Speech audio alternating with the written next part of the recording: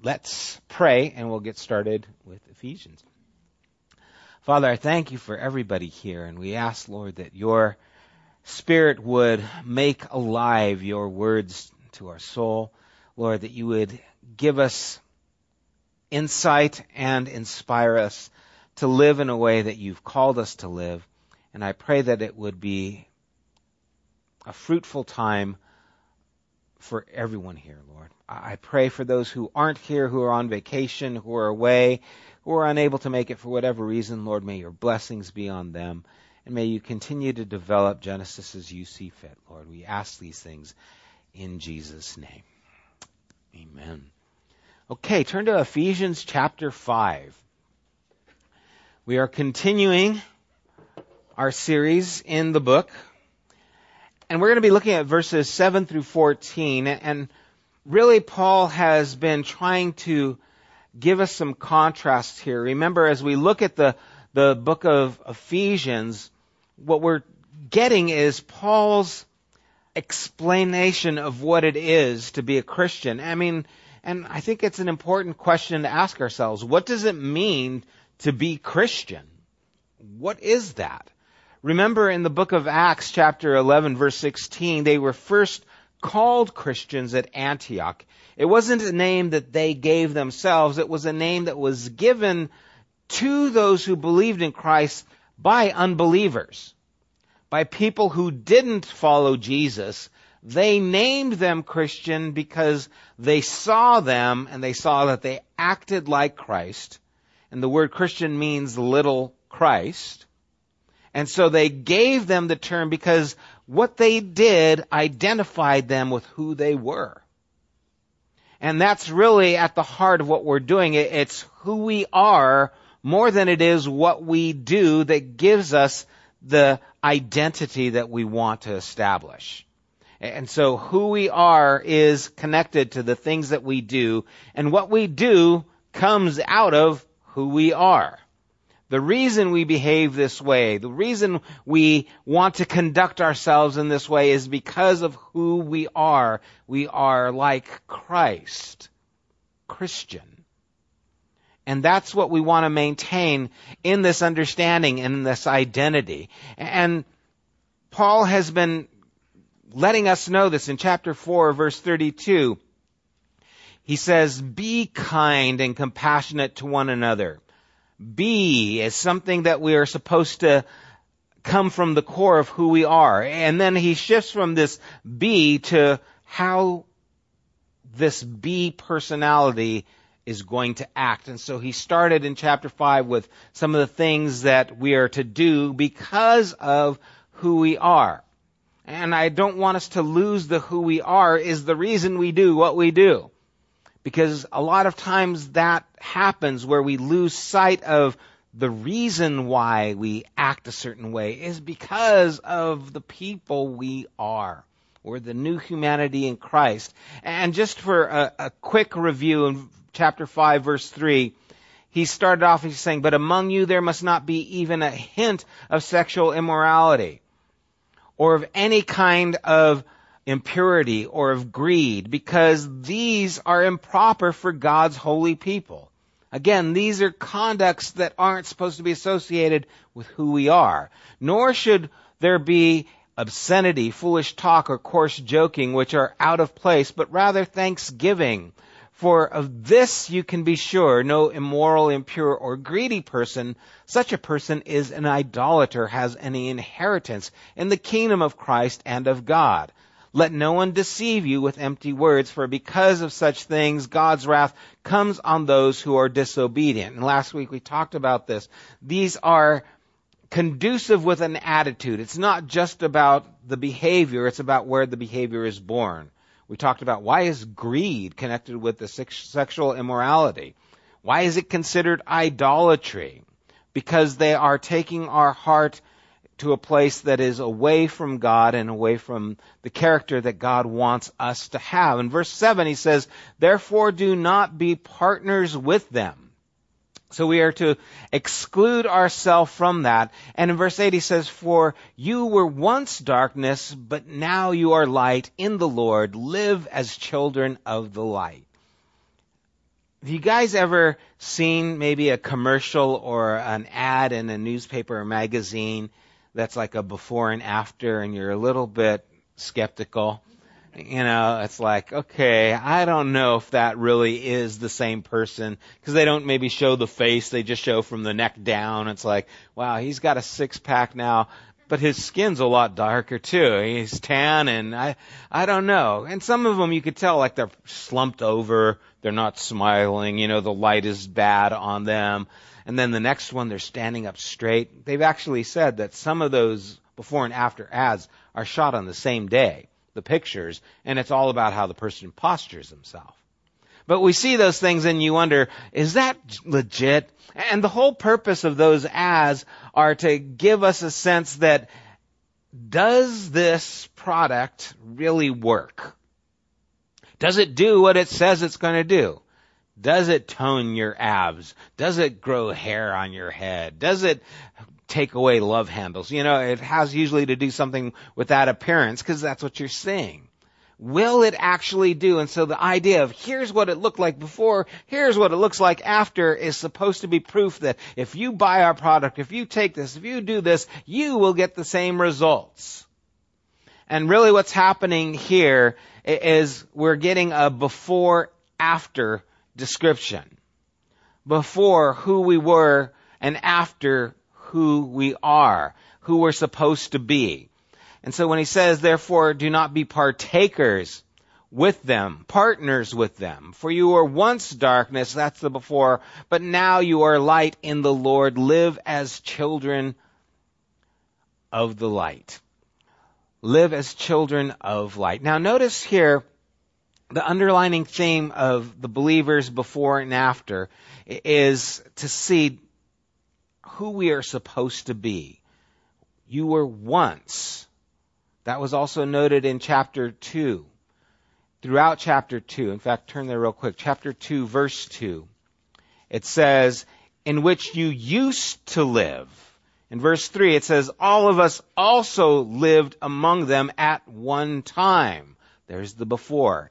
In verse 11, it says, therefore remember that formerly you who were Gentiles by birth and called uncircumcised. That's who you were. Verse 13, he goes on, but now in Christ Jesus, you who once were far away have been brought near by the blood of Jesus. And so here is this before characteristic and the now, what is taking place. The tension is running throughout chapter 4 of the old person, the old self, the false self we talked about, and the new person, or what we are now calling the true self, because the true self is who we are now as followers of Jesus and being in Jesus. He has given us new life. This is the new, this is the true self. This is who we identify ourselves with. And now Paul explores that tension through a different metaphor. Before it was the old self, the new self. Now he's using darkness and light. And his goal is to help the Ephesians and to help us break free from the former attachments. The things, the habits that were a part of that old self. Because when we come to know Jesus, we don't lose our habits. We don't change the things that we do or the things that we're used to doing. You probably still like Mexican food if you liked Mexican food before you were a Christian. You might even like it more because you go out to eat now more with people, and so you find better places to eat. You don't stop liking a certain kind of music or stop wearing certain clothes. They're still part of all the things that you do. And along with some of those things might have been the way you indulged in other areas. Well, I used to like going out partying and getting drunk or getting high and doing those things. And so now I come to Christ and I need to detach myself from some of the habitual way of acting because it's not conducive with the new person that I am. And Paul is trying to help us to understand that there is a dark way of living and now there's the light that we're to walk into. And the word partners there in verse 7, it means to join in with, to be a joiner in the culture of impurity, the culture of greed, the culture of sexual immorality, the culture of idolatry, again, setting things up over and above more important than God. We used to be joined to those things. They were a part of us. That's how it was. And so we have to identify that we don't want to be partners joined with those things anymore. We want to remove ourselves from that. And the worldly things are not as serious as the problem as our attachment to them. And that's an important thing to understand. You see, the drinking is not the problem. It's how attached to drinking you are. It's not the relationships that are a problem. It's how much those relationships have hold on you that can become the problem. Where the relationships take you can become the problem. And so it's the attachment that's really at the focus. That's why he mentions greed. That's why he mentions idolatry in concerning these things. It's the hold they have on our lives. And so the before, notice it says before you were once darkness. It doesn't say you were once in darkness. Isn't that interesting? It wasn't like you were in darkness and then you came out.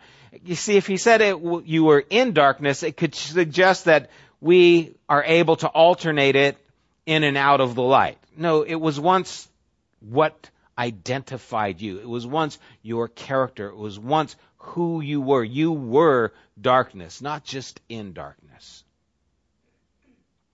And that took shape in a lot of ways in your life. The darkness produced the character.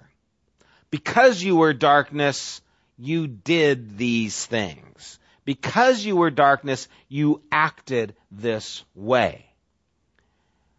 A person is darkness when that is all they know. We were the shadow that hid from the light. We didn't want to know truth. We wanted to live in that darkness. But now, notice the same thing. Now you are light. Not you're in the light. You are light. Now here is where we have to ask ourselves, what voices are we listening to? When we come to faith and trust our lives with Jesus, He transforms us, makes us a new creation. And He takes us from the darkness and He puts us in the light. Do you see yourself as light, or do you still think you're darkness? Well, I must be darkness because, the other day I got drunk, or I must be darkness because the other day I went and, did something I shouldn't have done. So I must be darkness. No, that's what you were, but you're still acting in the habit that you used to act in, but you are light. And if we don't see that, then we're missing the point, because Paul's point here is be this new person you have become. Conduct yourself in the way that is in line with who you really are. That's why earlier he says, walk in this way. That way we are new. Light people, logically infer the word people, who are in the Lord. The people who are in the light are the people who are walking in the Lord. That's what he says there at the end of the verse. Live as children of light. You are light in the Lord.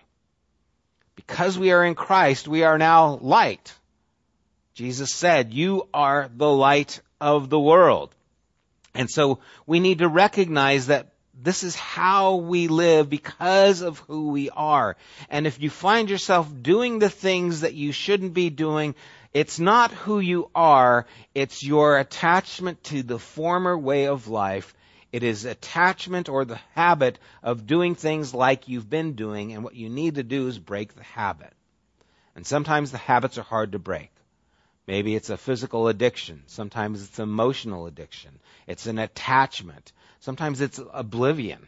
I'm blind to those things. I didn't even know some of the things I was doing was in contradiction to who I was as a Christian until later I started finding out through Scripture. Oh, I guess I shouldn't be doing that. I didn't know. And then the Spirit of God made me aware, and so I had to take and make a choice to make the difference. Seeing Christian spirituality, doing is inspired and defined by being. Christian spirituality, what we do, is defined by who we are by being that person. That's what makes us spiritual. It's who we are. And what we do is defined by the things that we do. And what we do is inspired by who we are. Bless you. But the relationship is reciprocal. Doing promotes becoming. They're connected. And that's why it's so important. We can't detach ourselves from the things that we do and think they have no effect on us. Just because no one knows about it doesn't mean it's not affecting you. It's not affecting your conduct with other people. Because then if you're hiding things, oh no, I got to hide those things, it affects your relationship with whoever you're hiding things from. You're ashamed of those things. You can't go to God with confidence because you're ashamed. And so it hinders your prayer. It hinders that dynamic of a relationship. I don't want to go with God because I've got this other stuff. I can't go there because He knows about this. And so we need to move into the light so that these things can be exposed. In 1 John 1, it says, verse 5-7, "This is the message that we have heard from Him and declare to you. God is light. In Him is no darkness at all. If we claim to have fellowship with Him and yet walk in darkness, we lie and do not live out the truth. But if we walk in the light as He is in the light, we have fellowship with one another, and the blood of Jesus, His Son, purifies us from all sin." Walking in the light is what connects us to God and which purifies our life. And so when we stumble, we fall, we go back to the past, recognize who we are, and this is how we live. We can't be in darkness because God is light and there's no darkness in Him at all. Verse 9 and 10, he says, "For the fruit of the light consists in all goodness, righteousness, and truth. And find out what pleases the Lord." I love that. Find out what pleases the Lord. Paul is using the metaphor of light here, but what does it signify? That it can be used to represent a variety of states of condition. You know, throughout the gospel, John talks about light in so many different ways. And short list that he places here, the light is seen. It consists of goodness, righteousness, and truth. Real simple, isn't it? Here's what walking in the light looks like. It's goodness, righteousness, and truth. It reminds me of Malachi. God has shown you what is good and what the Lord requires of you, to do justly, to love mercy, to walk humbly. Simple. These things are the character that He's trying to build and develop. And so in Paul, we're accustomed to kind of these three things. You know, faith, hope, and love. This little triad. He kind of gives those things, and the personal attributes are not unrelated to those qualities of light. Faith links to truth. Love links to righteousness. Hope links to goodness, not only in the present but in the future. We are connected to God in these ways, and children of light are good people who live right by others and are true to God and themselves. Let me say that again. Children of light are good people who live right by others and are true to God and themselves. That's what a children of the light looks like. And that's where we are in Christ. And so if I find myself in behaving in a way that's not good, well, I need to address it. I need to change it so I can do what's good. If I'm living in a way that's not doing right by others, well, I need to acknowledge it. I need to change it. I need to make the change in those things. I need to live a life that's true to God and true to myself, because we lie to ourselves. We think everything's okay when it's not. We pretend everything's fine when it's not. We just kind of live numb sometimes because we don't want to change. And sometimes what we really need is that change. And Paul combines metaphors here as he talks about light and goodness, finding out what pleases the Lord. He's going to move into then bearing fruit, the idea of being fruitful, fruit and light going together. And being Christian is about being a particular kind of person, so that people will look at us and say, they're Christian. Why? Because of how they behave, they're acting like Jesus. We are to be a particular kind of people. Our beliefs mean little to people who are outside of the faith. Our arguments and debates about proving God is right will fall on deaf ears. But what we do can't be argued. A changed life is evidence of God. A person who cares and who loves will get respect. And now what I say is connected to who I am, and it makes a difference. For too long, we've detached ourselves and wanting to win people to Jesus by words. And the words aren't what changes people. It's the light. The light that we live in, the light that we walk in, the light that we are supposed to be. That's what changes people. And so when Jesus would say something like, you are the light of the world, he doesn't mean you have all the answers. He's saying you're the example of God to these people. Why? Because you're good. Because you're truthful, because you're loving, you're doing what is right. These things all connect you to who God is. In verse 11, he says, have nothing to do with the fruitless deeds of darkness, but rather expose them. Again, light and now fruit. Expose them. I think it's interesting. Jesus puts the quality of our lives in the spotlight here. Remember, Jesus said, you will know them by their fruits. Matthew chapter 6. By this, all men will know you're my disciples if you have love for one another. In John chapter 13. In order to live this way, we'll be trying to learn all these things. Find out what pleases the Lord. Now, we know a lot of what pleases God because it's in Scripture.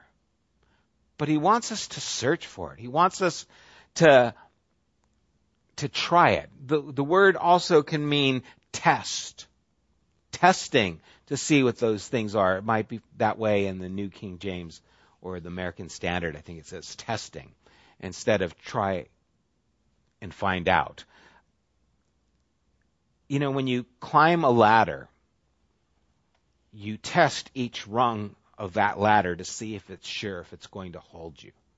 Every time you put your foot on the ladder, you're finding out, you're testing it. And he's telling us, find out, test what pleases the Lord. In other words, put yourself into it and find out how it pleases God. Have you ever done something, and after you did it, you just felt like God was smiling at you? I mean, you probably have done the other, right? Where I felt like God was frowning at me, right? But have you ever done something like maybe you just gave some money to a person who is in need or helped out in some area and you just felt like God was happy with that? And it's almost like you know it. You're testing. You're finding out what pleases God by doing those things, by putting them into practice. And so we have to try these things out. It would seem that God's will is illuminated by the light, by the testing, by the doing these things. It helps illuminate those things. And so we can go forward with our decisions and the things that we do, discerning God's will, and we can test and see what those things are. Later on in verse 17, he's going to say, therefore do not be foolish, but understand what the Lord's will is. How do you understand? Because we've put it to a test. We've tried it out. We know it's good. We know it's true. We know it's righteous. We've put it to practice in our lives. And that's what he wants us to do. And so as he says, don't practice, have nothing to do with the fruitful deeds of darkness, but rather expose them. It is shameful even to mention what the disobedient do in secret. But everything exposed by the light becomes visible, and everything that is illuminated becomes a light. In verses 11 through 13, he stresses the same point, but looking at it kind of from the opposite side of the coin. If it were kind of a liturgical prayer, sometimes sin has two forms. There's the sin of commission and the sin of omission. The things that we do that we shouldn't, and the things that we should do but we didn't. And that is sin. The same it can be true of what is right. There are deeds of righteousness of things that we do, and there are things that we fail to do. And so we need to recognize that we have these deeds of righteousness, what we do, and then what we don't do. Have nothing to do. Don't participate with these things, the fruitless deeds of darkness.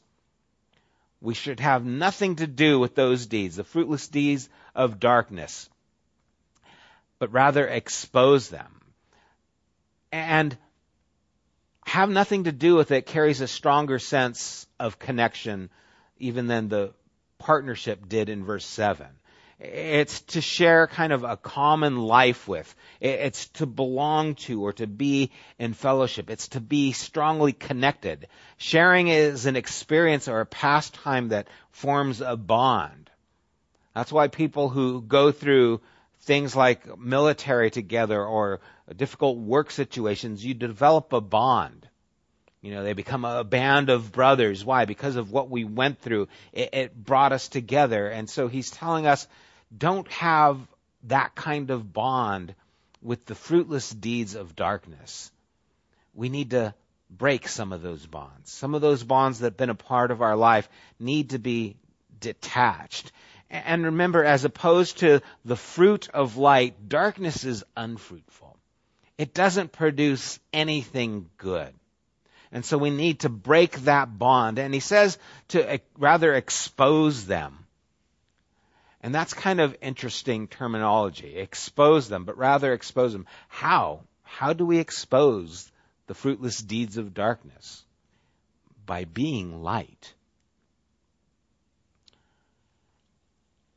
When you see something, like there's a couple of videos out, in fact there's quite a few of them I've seen now.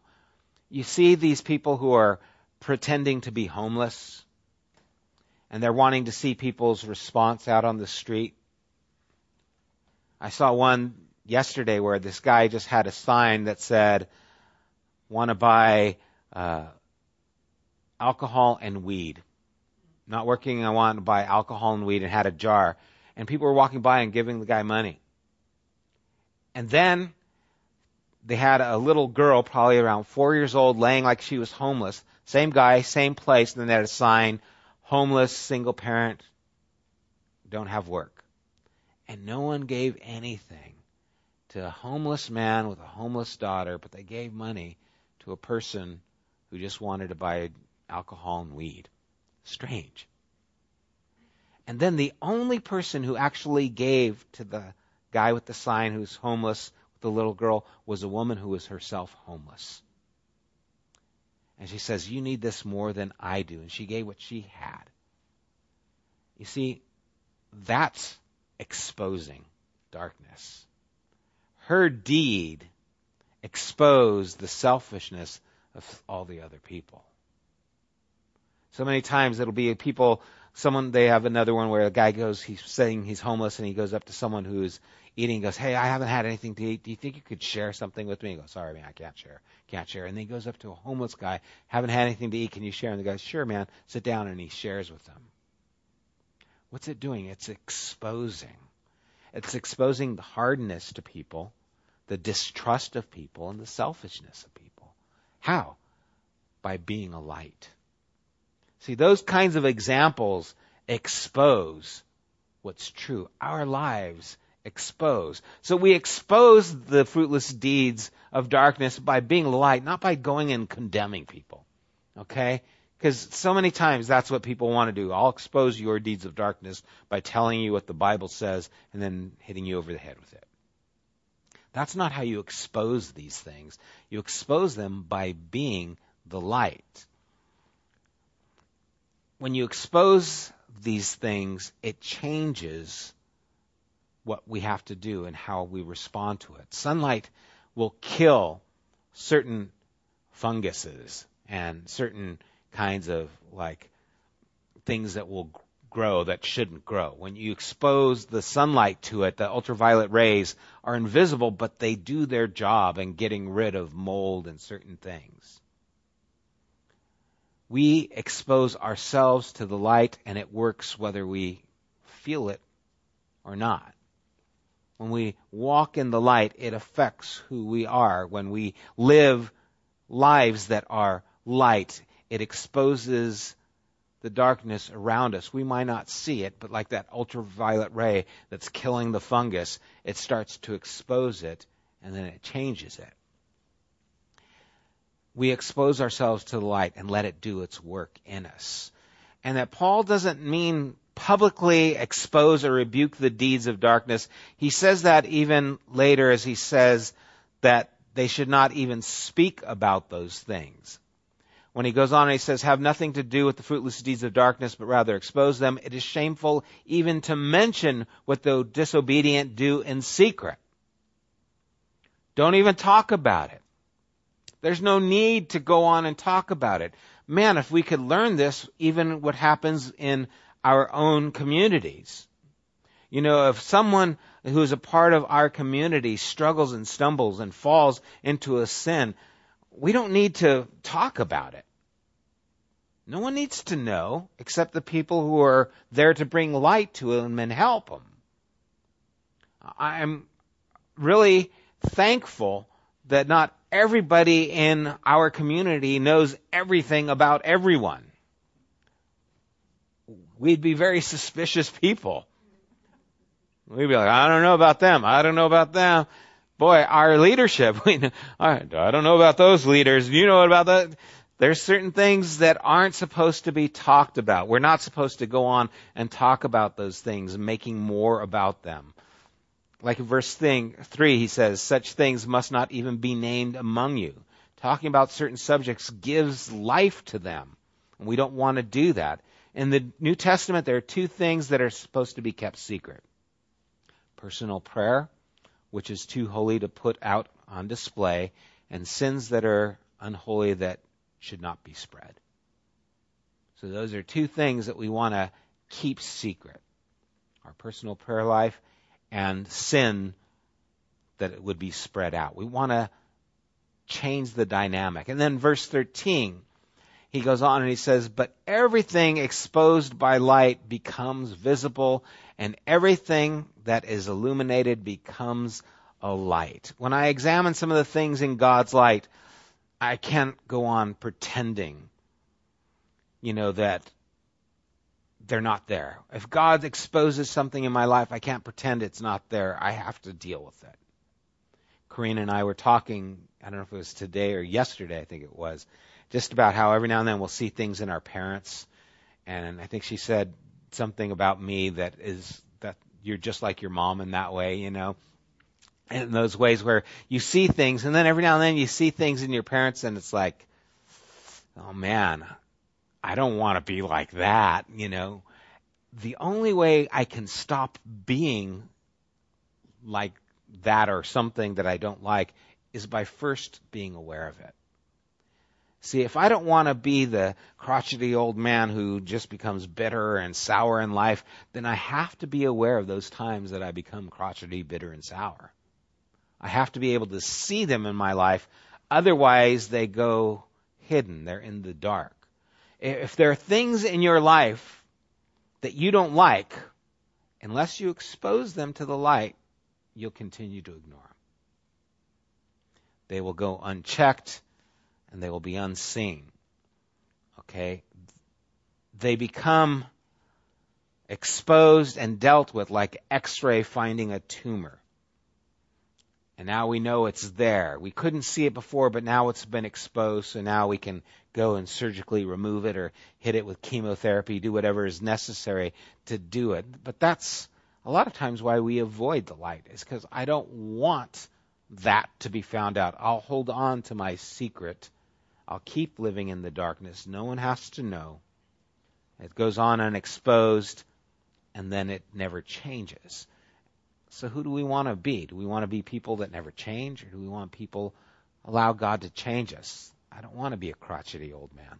So I have to listen when my wife says, "You're being a crotchety old man." I can't just say, "Well, so are you."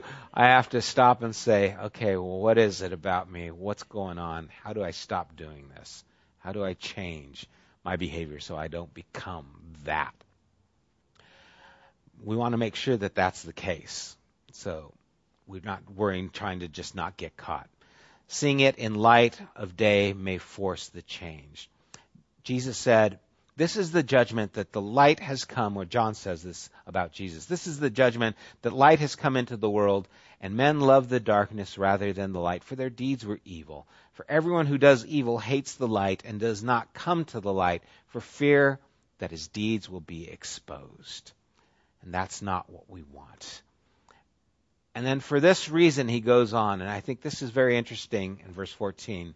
"This is why it is said, 'Wake up, sleeper, rise from the dead, and Christ will shine on you.'" Now, where does it say that? Paul says, for this reason it says, where does it? It's not a scripture. It was probably a song that they sang. It was probably a psalm that they would sing in the church. This is their song, "Wake up, sleeper, rise from the dead, and Christ will shine on you."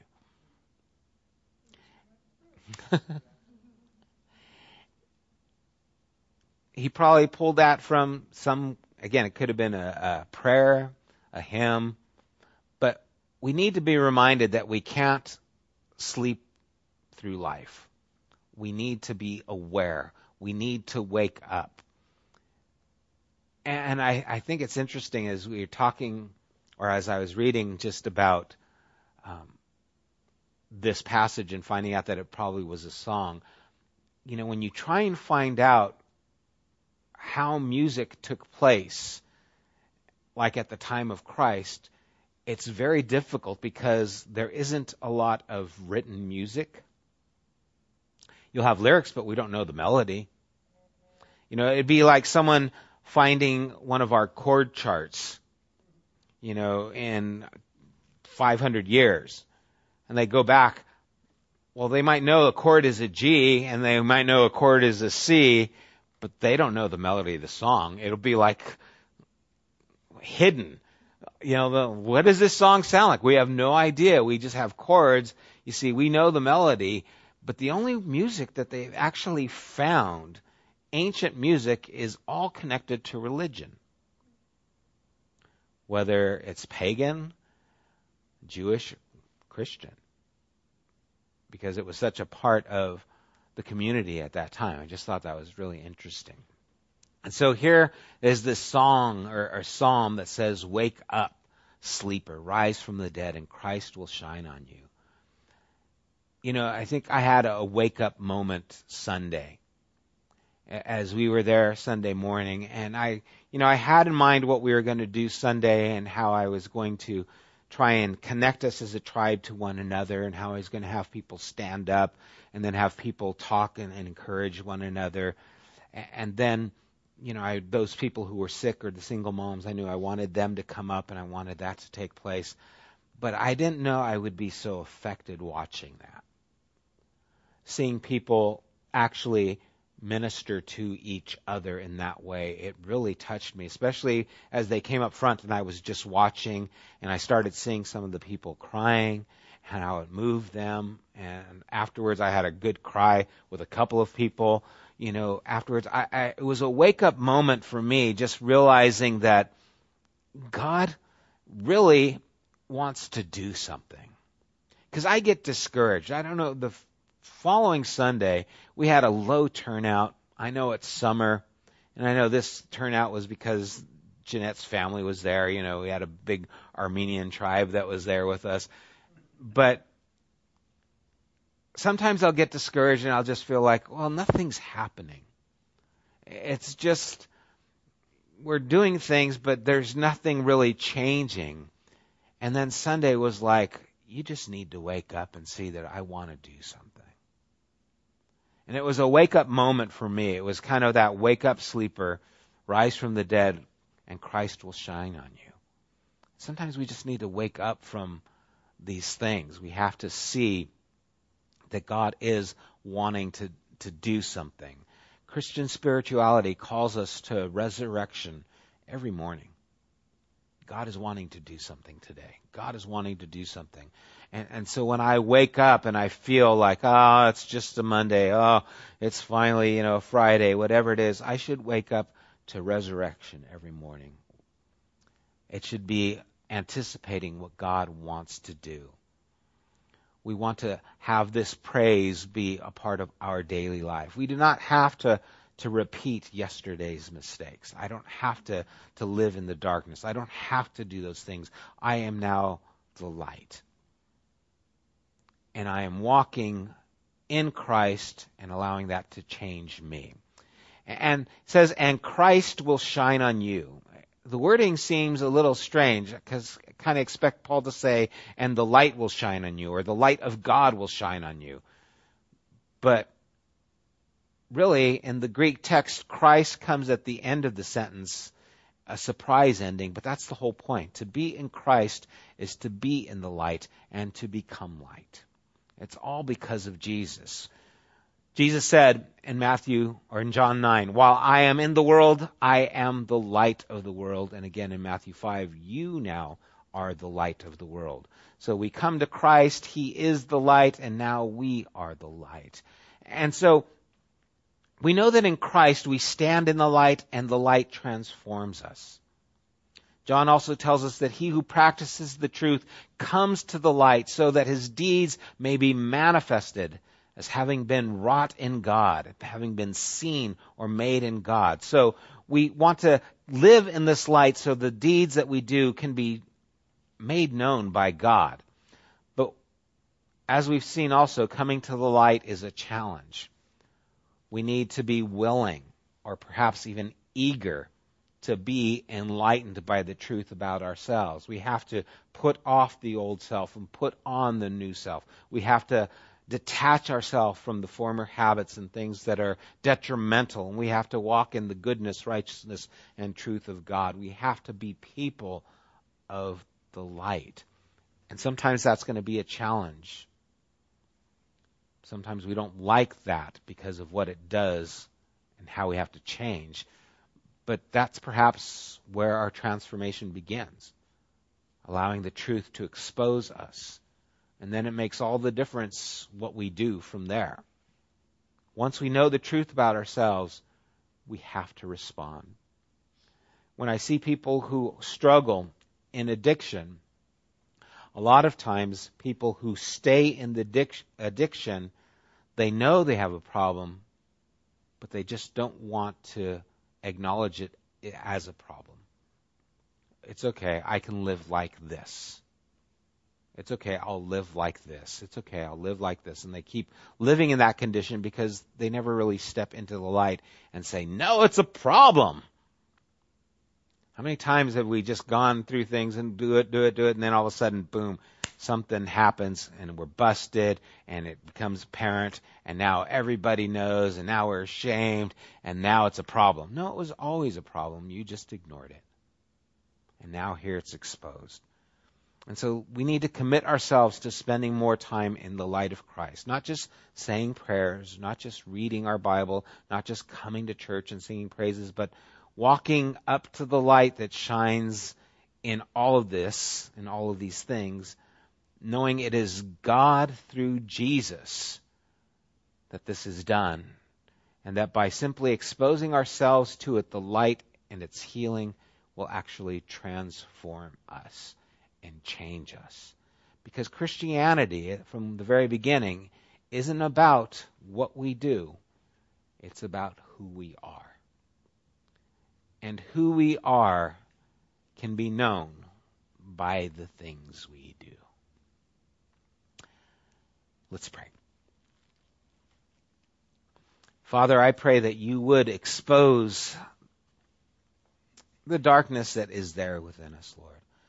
And Lord, that we would welcome your light and allow it to transform and to change us, allow it to expose the things that are hidden. And Lord, may we live lives that are in line with who you are. May we walk in the light as you are in the light. And as we do, your light will transform us. It will change us. It will expose and it will heal. It will reveal and it will help us to see you more clearly. And Lord, I pray that you would help us to recognize that this is who we are. We don't have to become this if we've opened our hearts to you by faith. It is ours as a gift if we would give our lives to you.